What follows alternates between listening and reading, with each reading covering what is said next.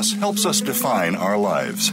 By allowing our grief to matter, we discover our own strengths and embrace our authentic selves. Welcome to Good Grief with your host, Cheryl Jones. Get ready to be inspired to create a deeper life, to make your time on Earth much more meaningful. Now, here is Cheryl Jones. Hello, I'm your host, Cheryl Jones, and I want to welcome you to Good Grief, where we talk each week about the transformations that can come from loss. Today I'm welcoming Annette Libeskind Berkovits. Annette was born in Kyrgyzstan and grew up in post-war Poland and the fledgling state of Israel before coming to the United States at age 16. Her professional background's in the biological sciences and education. Her stories and poems have appeared in Silk Road Review, A Literary Crossroads, Persimmon Tree, American Gothic, A New Chamber Opera, Blood and Thunder, Musings on the Art of Medicine, and The Healing Muse. Erythra Thalassa, Brain Disrupted, is her first poetry chapbook, a memoir in verse about her emotional response to her son's stroke. It's available on Amazon or can be requested through your local bookstore. And if you want to reach out to Annette or find out more about this book and her other books, you can go to Annette Berkovits, BerkovitsCom. Welcome, Annette. Thank you so much for having me, Cheryl. It's a pleasure, and I really appreciated your book. You know, poetry for me, the poetry that speaks to me is full of feeling, but evoking feeling as opposed to telling me about it. And I really could feel you in the book and what you've gone through with your son. Could you just start by telling us what happened with him and what led to writing the book? Yes. 6 years ago, exactly in November 2014, my son's stroke was a bomb that shattered his life and ours to some extent as well. I got a call to run to the emergency room where my son was brought in barely conscious, and he had had a hemorrhagic stroke, a brain bleed, in other words. And a nurse took me aside, and I think she was trying to be kind to lower my expectations, because she told me that no more than 5% of people survive that kind of stroke. And he was taken into the operating theater, and of course, I had no idea whether he was going to come out. So that began this 6-year saga. That's I think of this often when I'm talking to people who, for instance, lost people who had Alzheimer's or anything that affects the brain. The brain kind of contains our personality, our way of being identified as ourselves. And so, I lived with someone for a long time who had cancer, but her brain was fine. And so our relationship didn't change that much. We just were facing challenges, right? So I imagine immediately there's that loss of the person, even though he was, of course, still alive. Did you experience that? Well, yes, in many ways. Let me explain what I mean by that. Well, at first, my son was in a coma for a very, very long time. We had no idea if he would wake up from the coma, and if he did, how much of the brain functioning would remain. There were many hospitalizations and many brain procedures. After some of them, he fell into a coma again. So he had multiple comas and multiple serious brain events. But really, this 6-year ordeal taught me one thing. which is that the brain is an absolutely incredible organ Hmm. and that we know so little about it. In many ways, I think the brain is like a planet that's yet to be explored. We see only maybe the outer rings of it because um, my son's doctors thought after some time they thought, well, he would eventually stand up and be able to walk and move, but they were a little bit dubious about what was going to remain of his cognitive function. And yet now, 6 years later, the reverse is true. He cannot move a single muscle. He can't move his head, his arms, his legs, nothing. Nothing moves. Hmm. But his brain, his personality is intact. And that's the miracle of it. He's still the Jeremy we loved and used to know. He remembers everything. His long-term memory is absolutely astounding. He Hmm. will talk to me about something that happened 40 years ago that I had long forgotten. His short-term memory is variable. Some of the things that he doesn't remember are probably because every one of his days is the same. You know, people tell Yeah, me that during the pandemic, when they stay home, they sometimes barely know which day of the week it is. sure. Well, if you imagine someone who is in bed uh, for 6 years, uh, doesn't go out much for a lot of complicated reasons. He's home in bed. It's hard to know what time it is or what you ate for lunch yesterday or what you ate for breakfast even this day.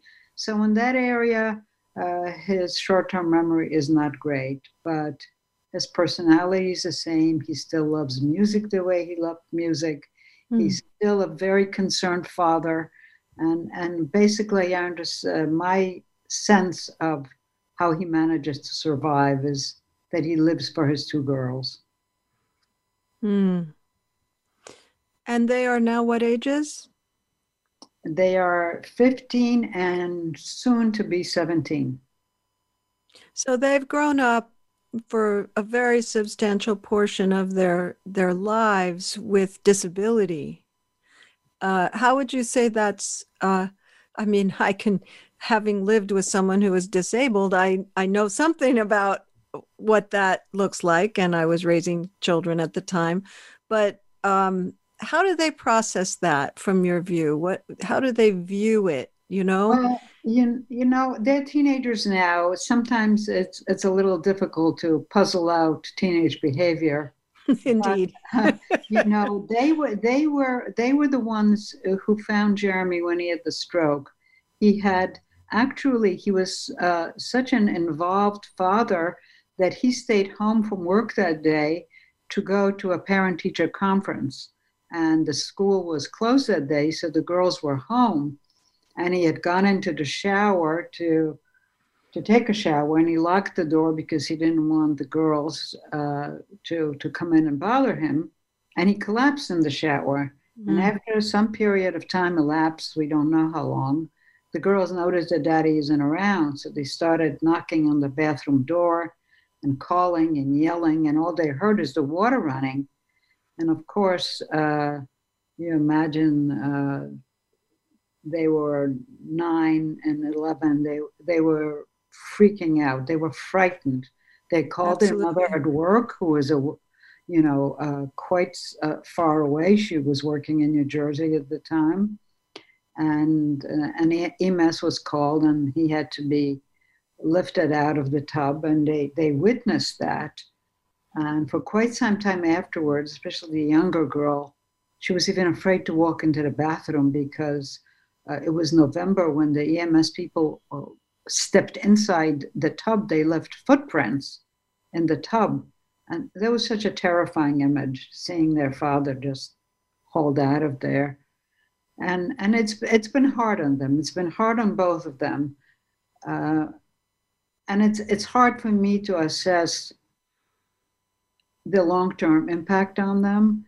Hmm. I know the younger girl is completely absorbed by dance and ballet. I think that's where she puts her emotions into. And the older girl is a very good student. So I don't know. I don't know what the long-term effect it is, but there's no doubt in my mind that they have been severely affected. I've noticed with my own kids that goes in more than one direction. There's there are the traumatic things, right? Which, for instance, I'll just speak about my older daughter. She's very germ phobic, even though my wife died of cancer. But I think that is connected. I think she's very, very afraid of loss, right? But then on the other hand, she'll say her life has been immeasurably better because she learned very young that life is short. And so it sort of is a mixed picture, at least where she's concerned. She's going to be 40 tomorrow. So she was 14 when my wife died. So she's had a long time to kind of process it. But that's why I ask, because I think there's such a big effect and you don't know exactly which way it might go, what are the different things a person makes of an experience like that. I haven't really been able to talk to them about it, but I do know that the older girl who, let's say 3 years ago when she was 14, there was a period of time when my son had to get medicine at a certain hour, and the aides that were provided by Medicaid are not allowed to administer medicine. And his wife was at work. Somebody has to work to allow this family to survive. So this 14-year-old child, really, she had to run home from school to get there on time to make sure her dad got his medicine. You've got to grow up, don't you? In ways that other kids around you are not expected to whatsoever. Right. I wonder if you'd share, one of the poems from the book, maybe the one called Prescience. I'll be honored. Let me open it. I have the page ready. Okay, I will read it and I'll explain in a moment why I wrote this particular poem. Prescience. They glide in the rowboat down the East River, he and his 2 red-headed girls, the little heads turning this way and that to see Carlscher's Park. See the crepe myrtle flowers? He asks, pointing up, way up. And then, though they can't spot them, they hear the yelps in the dog run above. Imagine all the puppies wagging their tails. Suddenly, the current begins to churn, run swifter. The waters now darker, turbulent, as if a storm were coming, yet it's still sunny, the dark clouds invisible.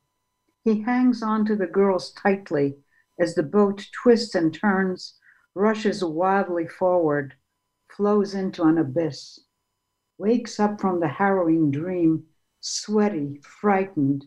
Will you take care of the girls if something happens to me? She looks at him puzzled. It's just a dream. Go back to sleep. Now, this is a dream that actually happened a day or two before my son had the stroke, and my daughter-in-law told me about it. She told me about this trip down a river where he had the girls and he was terrified something was going to happen. Now, it's my belief that the body gives you signals of something that's going internally that you may be unable to interpret. But I think, and even some physicians thought, that the leaking from his blood vessels began a day or two before the actual stroke. So something may have already been going in his brain that predisposed him to this dream. And it was really... That would make sense given the liquid images and, what you're telling me about what a involved, concerned father he is, that's the way his psyche might translate that, I guess. Or the brain seems to try to make sense of images and dreams. That's what I've been reading about. So it kind of makes sense. Would you say that you were interested in how brains work before his stroke, or did that really begin because you sound to me to be quite interested in how it all works, and I'm sure that went up in volume at the least, but was that always kind of an interest of yours? Well, it's funny you should ask that. When I was in college, I was a pre-med major. I had always wanted to be a doctor. And I met my husband first year of college, and he was pre-med also. And we decided very early on that we wanted to be married. But we're both being, children of immigrants. We knew we could not afford for the two of us to go to medical school. So neither of us wanted to give the other to give up their dream. So we made a pact that we would not go into medicine, but we would go into allied fields of science. So I went into biology, my husband went into chemistry. So yes, I've had an interest in all things medical for many years. I like to read medical journals just for relaxation. What a beautiful bargain at that period in history. Yes. For him to be equally concerned that you not give up your dreams. No, I've been very lucky. Both my husband and my father were feminists. That is quite lucky. Indeed. But it also says to me, the things that draw us find their way through, don't they? That yes. You didn't become a physician, but you did retain your interest and find yes. ways to go in that direction, in a sense. Yes. My first job was at the Sloan Kettering Cancer Research Center. I was doing cancer research. Oh, wow. Maybe somewhat similar. My wife's cancer made me intimately interested in cancer. So, but I didn't have much of a scientific interest before that, unlike you. Well, I've learned since that time a lot more about the brain. In fact, a few of my poems really touch upon the features of the brain. And even the title of my poetry book, I'm afraid that some of my readers, when they first pick up the book and see Erythra Thalassa, they : brain disrupted, they might think that brain disrupted is the translation of Erythra Thalassa. It is not. I came up with the title because erythrocytes, the red blood cells, I immediately made the connection between erythrocytes and the Red Sea. So to me, it's sort of coalesced into the image of the Red Sea. Erythra Thalassa means Red Sea in Greek. Oh, I want to come back and talk about that more, especially given your early experiences of responding to the situation in the world at that time. I feel there's some connection there we could make. So let's come back to that after the break. And listeners, you'll find links to my website and social media at the Good Grief page at Voice America. And to find Annette Libeskind Berkovits, go to AnnetteBerkovits.com, BERKOVITS.com. Be back soon.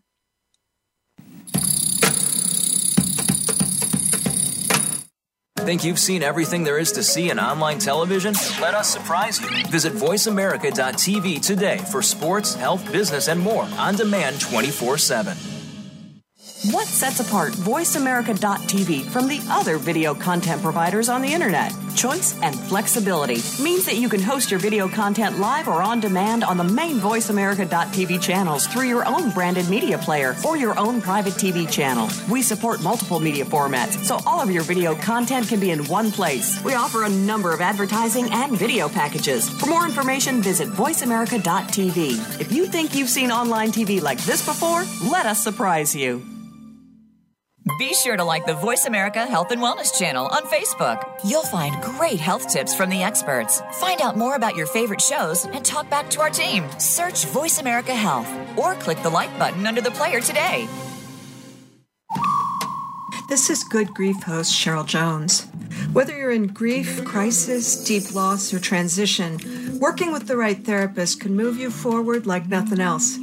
That's why I'm happy to be sponsoring BetterHelp. Their user-friendly platform connects you with a therapist uniquely suited to support you. If you want to know more, follow the link on my host page or go to betterhelp.com/goodgrief. That's betterhelp.com/goodgrief and receive a 10% discount for the first month. Abre mi corazón.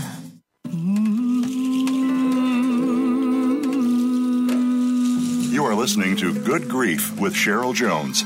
To reach Cheryl or her guest today, please call 1-866-472-5792. That's 1-866-472-5792. You may also send an email to CherylJones@weatheringgrief.com. Now, back to Good Grief. Abre mi corazón.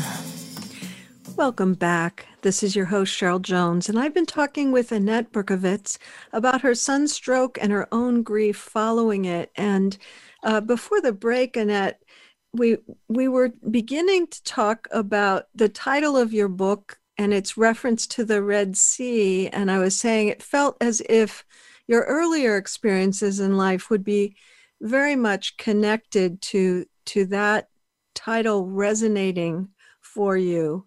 And I wonder if that feels true to you, and if so, how you think about it. Well, I guess there are a couple of connections that sort of speak to me. Being trained in biology, I always thought erythrocyte is a red blood cell. It's filled with hemoglobin. It gives it the red color. And in my readings, I came across the name of the sea, Erythra Thalassa, the Red Sea, and I thought, oh, Erythra, red, and the sea. It's what opened up in my son's brain. It was a flood. It was an epic flood. Mm. So I made that connection. I really liked the title. I also liked the music of the words Erythra Thalassa. And I was keen to use it, although some people said, oh, no one will know what it means. No one will know how to pronounce it. But I like it. But I did include in my book on the first page an explanation of how I connected the name of this ancient sea to what happened in my son's brain. But also the Red Sea is associated with the account of Israelites crossing the Red Sea. It's a biblical passage that connotes an obstacle to gaining freedom. And in the case of my son, gaining survival, albeit altered. But I thought that the two are especially fitting for this collection. Yes, that's immediately what connected for me, because I'm not Jewish, but many Jewish friends, and I've always found that Passover story very, very encouraging, or sort of, yes, we suffer, and then sometimes the seas part, Right, exactly. And so I can imagine that could keep you, as you were diving into what truly was horrible, and I'm sure just changed your life so immeasurably, to have that sort of image to keep you, walking in a sense. I don't know if you were consciously thinking about it, but I could imagine that being sort of a way to go forward instead of just suffer. Yes, it was. Sometimes we need images to hold in front of us to get us through difficult spots. I should tell you about something that my son tells me very frequently. I come in to see him and he say, I see them. I see them. Well, who do you see? I would ask him. And my grandparents. I said, what do you mean? Is it a dream? He said, no, I see them as if they were in the room. And it's sort of initially made me anxious. And I'd say to him, well, are they saying anything? And he would say, yes, they're telling me to hang in there. He has the image of his grandparents who are Holocaust survivors who survived. And my father in particular had that incredible optimism, the belief in the human race. And it's one of my books, actually. It's the first book I ever wrote about my father's survival. But it's that urge to experience life and in all of its manifestations, even if it's difficult, that's keeping my son alive. So the power of images. And also the legacy of resiliency. I mean, we talk a lot about, in my profession and in therapy, about the legacy of anxiety and suffering and pain. But there's also, in what you're describing, a legacy of resiliency. My ancestors went through these things and actually had lives, Yes. Even so, that's so moving to me. Well, my father was one of the rare individuals who emerged from those dark days of the Holocaust with their spirit completely intact. As a matter of fact, my father became a painter at the age of 72, a very amazing painter. The listeners who would like to get on my website, there is a gallery that shows his paintings. And when museum curators looked at his work, they thought these were works of a young artist, somebody exuberant and young. And this was, a man in his 70s and later 80s painting. He painted until the age of 92, and his paintings are bursting with joy and energy. And you would never guess what this man went through.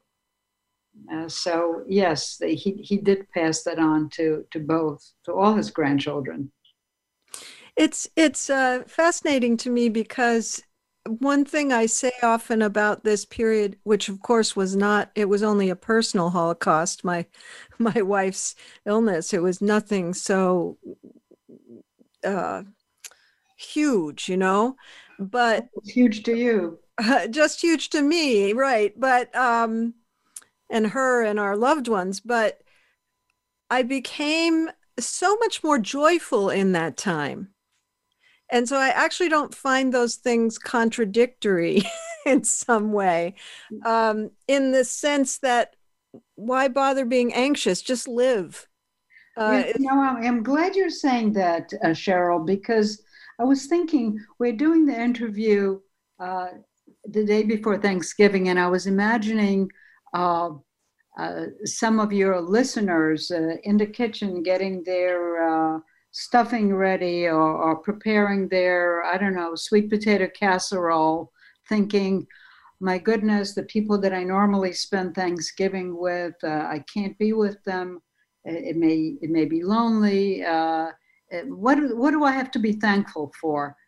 And, if you ask me, what is one thing you want readers to take away from this book about such a tragic event that happened to my son, there is something important that harks to Thanksgiving, which is there is always something to be thankful for. Mm-hmm. In my son's case, it's the small things, small, tiny bits of progress. And for me, I never had some extraordinary joy going to take a shower or, feeling the water run on your body or a steaming cup of coffee. These are things that you appreciate only when you lose them. So yes. Small things in life, there is many of them to be thankful for. I feel it's a perfect moment for you to share the 1-800 Please Help poem. Oh, I'll be because you talk about small blessings in that poem, and I'd love for you to share that. Okay. Okay, the poem's title is 1-800-Please-Help. There weren't any virgins, not 72, not even one, but I clearly saw them, angelic telephone operators at an old-fashioned switchboard, sitting in neat rows, far enough from one another so their wings didn't tangle. Through the buzz and celestial interference, they strained to hear the earthly pleas, but maybe, I thought, they would hear mine. Just let him open his eyes.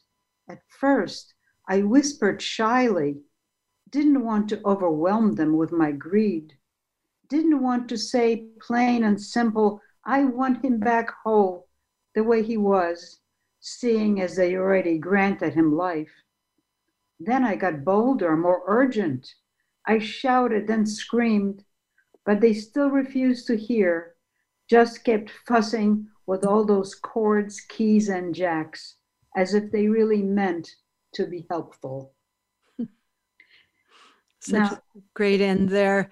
And, you know, I recall, I'll tell you, over the 10 years living next to illness, I stopped asking for specific results eventually.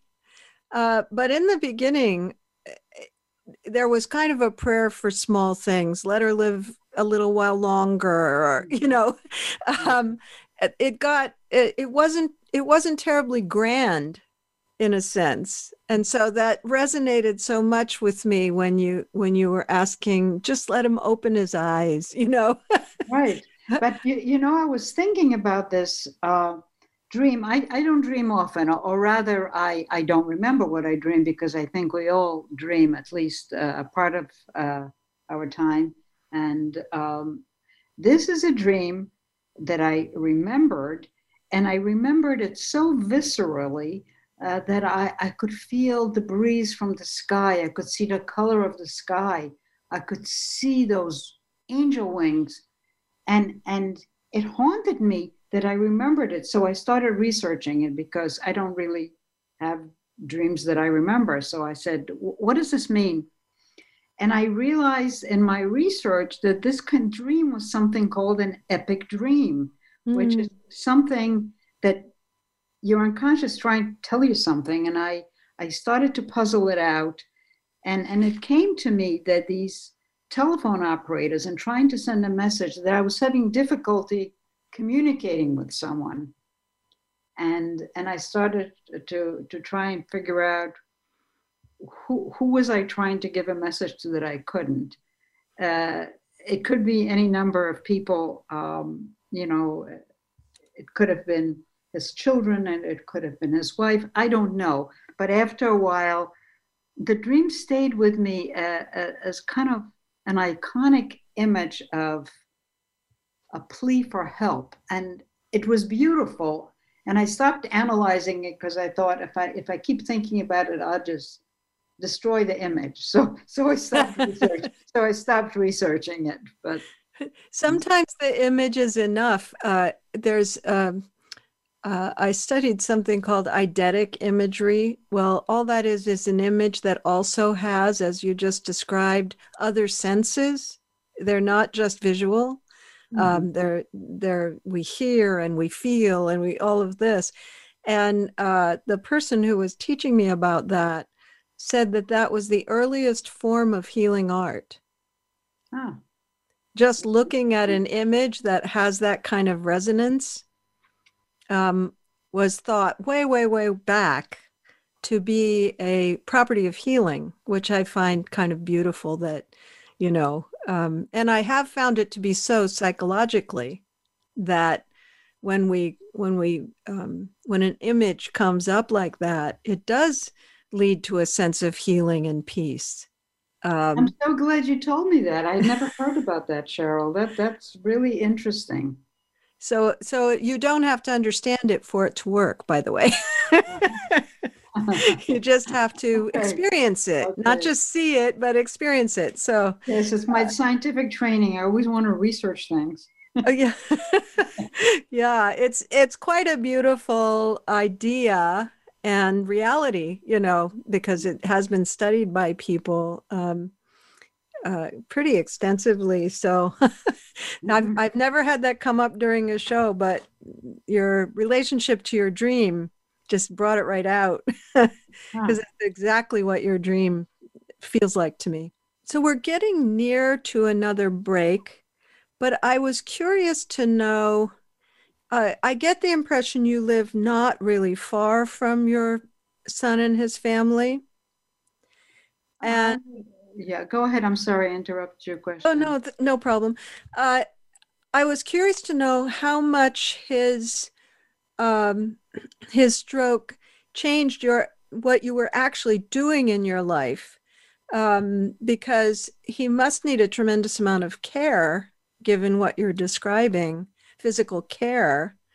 I just would imagine everything shifted around quite dramatically. Yes, you're right. When you have this kind of a medical disaster in the family, it affects the entire family in different ways. In terms of my own ability to function and do things that I need to do and want to do, I will explain it in one moment, but first I'll answer your question. You ask how far away he lives from me. Not, fortunately, not far, about 20 blocks, which in Manhattan, depending on traffic, could be 10 minutes or it could be 45 minutes. So that's the distance. Pre-pandemic, I could take the bus. By bus, it's about 25 minutes. Now, as it happens, sometimes when it rains, it pours. And my husband was sick at the very same time that Jeremy had the stroke. My husband was recovering. He was just a couple of weeks past a knee replacement surgery, which unfortunately was infected, and it took many weeks to realize that it wasn't healing and that the knee implant had to be removed. And at that point, it turned out that the organism that took residence in his leg was one that's next to impossible to eradicate. So I had my husband at home for 6 weeks on intravenous antibiotics, which I had to administer around the clock and run back and forth to give my son medicine and assist with his care. So I was running back and forth between my two guys. And when my husband was he ended up in the same period of time that Jeremy was hospitalized. My husband had four major surgeries, couldn't walk for months. And when he finally stood up to go to the hospital to see his son, whom he didn't see while he was laying there in a coma, which was pretty dramatic for him, he stood up from bed and he promptly collapsed and had a stroke. So he was hospitalized in one hospital and my son in the other. So, I don't want to rush through that. So let's take a break and come back and talk more about the impact on you of having that kind of double calamity at the same time. Listeners, you can find me at weatheringrief.com or the Good Grief host page. And to find Annette Libeskind Berkovits, go to AnnetteBerkovits.com. Be back soon.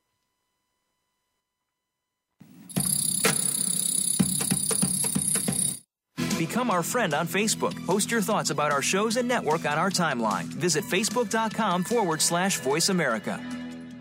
Healthcare has been a major part of news stories today, with one thing that has been consistent: Inconsistency. Both healthcare providers and patients have to work around and get used to a constantly changing set of rules and issues. Nurses have historically been left out of this decision-making. Listen to Once a Nurse, Always a Nurse, Exploring the World of Nursing with host Leanne Meyer. Health professionals, we invite you to share your ideas and experiences while listening to experts in various areas of nursing. Listen Mondays at 1 p.m. Eastern, 10 a.m. Pacific on Voice America Health and Wellness. Over 20 million people in America struggle with substance use. This impacts both the people who are using and loved ones who are trying to help. Still, there is hope.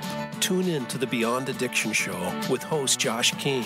You'll hear from experts and get the real information you need to understand and assist in change. Change can be hard.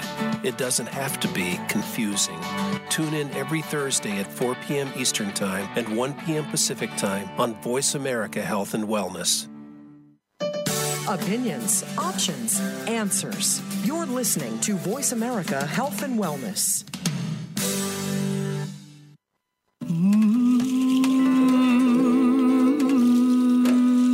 You are listening to Good Grief with Cheryl Jones. To reach Cheryl or her guest today, please call 1-866-472-5792. That's 1-866-472-5792. You may also send an email to CherylJones@weatheringgrief.com. Now, back to Good Grief. Welcome back to Good Grief. I've been speaking with Annette Berkovits, the author of Erythra Thalassa, Brain Disrupted. And you were talking before the break, Annette, about this kind of convergence of calamity where your husband was first very, very ill and then also had a stroke at the same time. During the break, we were talking about the caregiver resiliency, that you can't believe what you did, what you were able to do. That must have been just an intensity of emotion and physical demand as well. Yes, it was, and it was really kind of an avalanche of guilt, because when I was with my son, I felt guilty that my husband was home incapacitated. He couldn't walk when they removed his knee. He couldn't walk for many weeks. I think it was 11 weeks. So, he couldn't get up and get himself, a glass of water. So I needed to be with him. So when I was with my son, I felt guilty about not being with my husband, and vice versa. But I think I was so occupied with the doing of whatever needed to be done to assist each of them, and the travel in between, that I didn't have much time to reflect on it. And maybe the only reflecting that was done was when I was, especially when my son was in the hospital, when I sat in the hospital hallways waiting for the doctor or waiting to go into his room. I would be writing, because that's the only way I could really respond emotionally. And it occurred to me really only recently that sometimes people write these kinds of books after a certain time has passed, when they've had time to reflect on it. And Erythra Thalassa is different in the sense that it was written in the moment. The emotions were very raw and very fresh. And I hope readers can feel that, and I hope that anyone who has had a disaster with a loved family member like you had, or any parent who is a child who is suffering, that the emotions that come through my pages, that they'll resonate, that they'll say, I felt like this. I understand what this woman was going through. Yes, and I will say for myself as a reader, absolutely. Even though the circumstances of our, the people we loved of what happened with their bodies, totally different. But it's sort of the specific is universal, that many of the feelings you had, I remember having and can revisit quite viscerally when I do something like read your book. And thank you for saying that, Cheryl. Yeah, you're welcome. And it's very, I was imagining that you wrote this book, at the time because of that immediacy. I did. And I found that people either write books way after. For instance, for me, I couldn't write when my wife first died. And I do write, but I couldn't. And other people must write. It's we can't predict, can we? How we're going to process.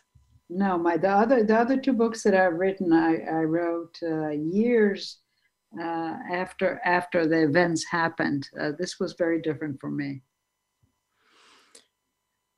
And maybe speaks to the intensity of what was happening. Yes. I don't want to let you out of here without referring to the fact, or talking for a few minutes about the fact that your son has also had COVID, which for someone must have been so scary for someone who's very disabled. That being a condition that, of course, weakens our constitutions. How is he doing, first of all? My God, Cheryl, what can I tell you about this? It was what a story. I mean, having a son who is a quadriplegic. I happened to be in Florida last April when he became ill in New York. And as everybody knows, New York last April was the epicenter of the pandemic. And when I heard he was taken to the hospital, and his wife wasn't even allowed to come into the ER to give his medical history. Now, his speech is very variable. Some days he speaks poorly, and some days he speaks so quietly that you can't even understand what he's saying. And my first thought was, well, how are they going to know his condition, the medications that he's on? How are they possibly going to deal with him? And terrifying. It was so terrifying. I had such palpitations. I had never had heart problems before, but I became my response was so physical and so immediate. And of course, you couldn't make phone calls to the hospitals were so overwhelmed that just to get information about how is he doing, is he still alive, you couldn't get an answer.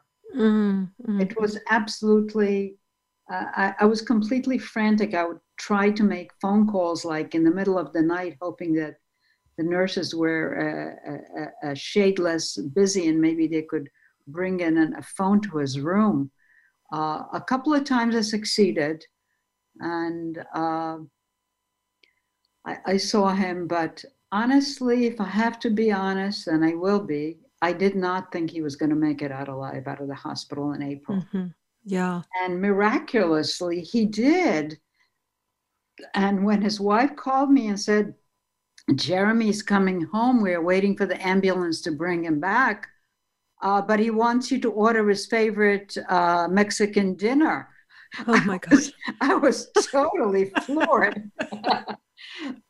So it's amazing. The doctors did an incredible job. The nurses, bless them, the nurses and doctors, the amount of heart and physical effort they put to save these patients is really a miracle. I think of all the things and all the people to be most thankful for tomorrow.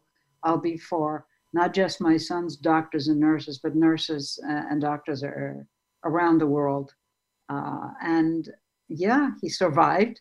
And we completed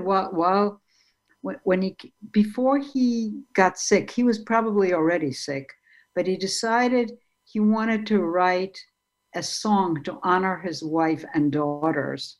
And he asked me to help him with the lyrics because his speech, as I said, is not always great. And so he gave me words and I had to fill in what I thought was missing. So I collaborated with him on the lyrics on the song titled "The Time I Spend With You." If your listeners would like to hear it, it's on my website. I went and listened, and it's very beautiful and kind of speaks to what we're talking about with kind of getting present and being grateful for these little things. Right. Speaking of which, we only have about 4 minutes left, and I'd love for you to share when a squeeze is not just a squeeze, because, given where he came from, and now he wrote a song, he recovered from COVID, which I find just a miraculous event, given what I know about the kind of challenges. He's with you. Yes. Changed very much, but with you. So would you share that poem? I'll be happy to. When a squeeze is not just a squeeze. His girls' toys cluttered the living room floor. Book bags, scooters, packed camp bags lean against the wall, festooned with child drawings. The room is dark. Window shades blot out the sun, though a few rays sneak in. Photophobia.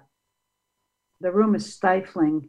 He can't bear the air-conditioned air hitting his skin. Allodynia. Mom, the stroke scrambled my brain. I'm sorry. He whispers so low, I have to bring my ear to his cracked lips, but I'm happy. 15 months ago, a breathing tube clogged his throat. Wires protruded from his head. A Jesus with eyes fixed on me in silent prayer, beseeching. Please, let me play you the NPR news, I say, so you stay connected. I promise to lower the volume. Mom, my hearing is better than a bat's, he says. Doesn't smile. I pull over the desk chair he can't use now. Still insists we place his wheelchair in front of his computer. I sit by him, take his once strong hand, whose grip could crush walnuts at Rosh Hashanah, now contorted, useless. I feel a slight squeeze, fingers curling, not sure if it's meant for me or just another spasm. I found that very moving in terms of this time we're living in, that all the ways that we used to touch one another, and I mean that more broadly than just skin to skin, have had to be re-envisioned in some sense. And you and he have kind of done that too. He can't hug you but your connections feel so strong to me.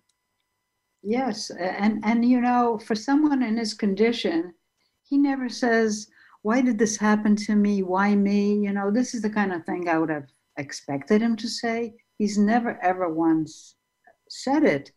And whenever I come into his room and I say, how are you today, son? He says, I am better. And I say, oh, better, great. He said, I'm better because you're here. And then he says, then he says something that always makes me laugh. He lives on the Upper East Side, so he says, I'm the luckiest guy on the Upper East Side, except for Dad. So what music to a mother's ear. Yes, absolutely. Thank you so much for being with me today. I've really enjoyed our conversation. Thank you so much for having me, Cheryl. You're performing a wonderful thing for your audiences. Thank you for saying so. And listeners, if you want to find more out about Annette, you can go to AnnetteBerkovits.com. Next week, I'll have Barbara Abercrombie to talk about her book, The Language of Loss. It's a collection of poems and writings about grief. This has been Good Grief with Cheryl Jones. I look forward to being with you again next week for another meaningful conversation.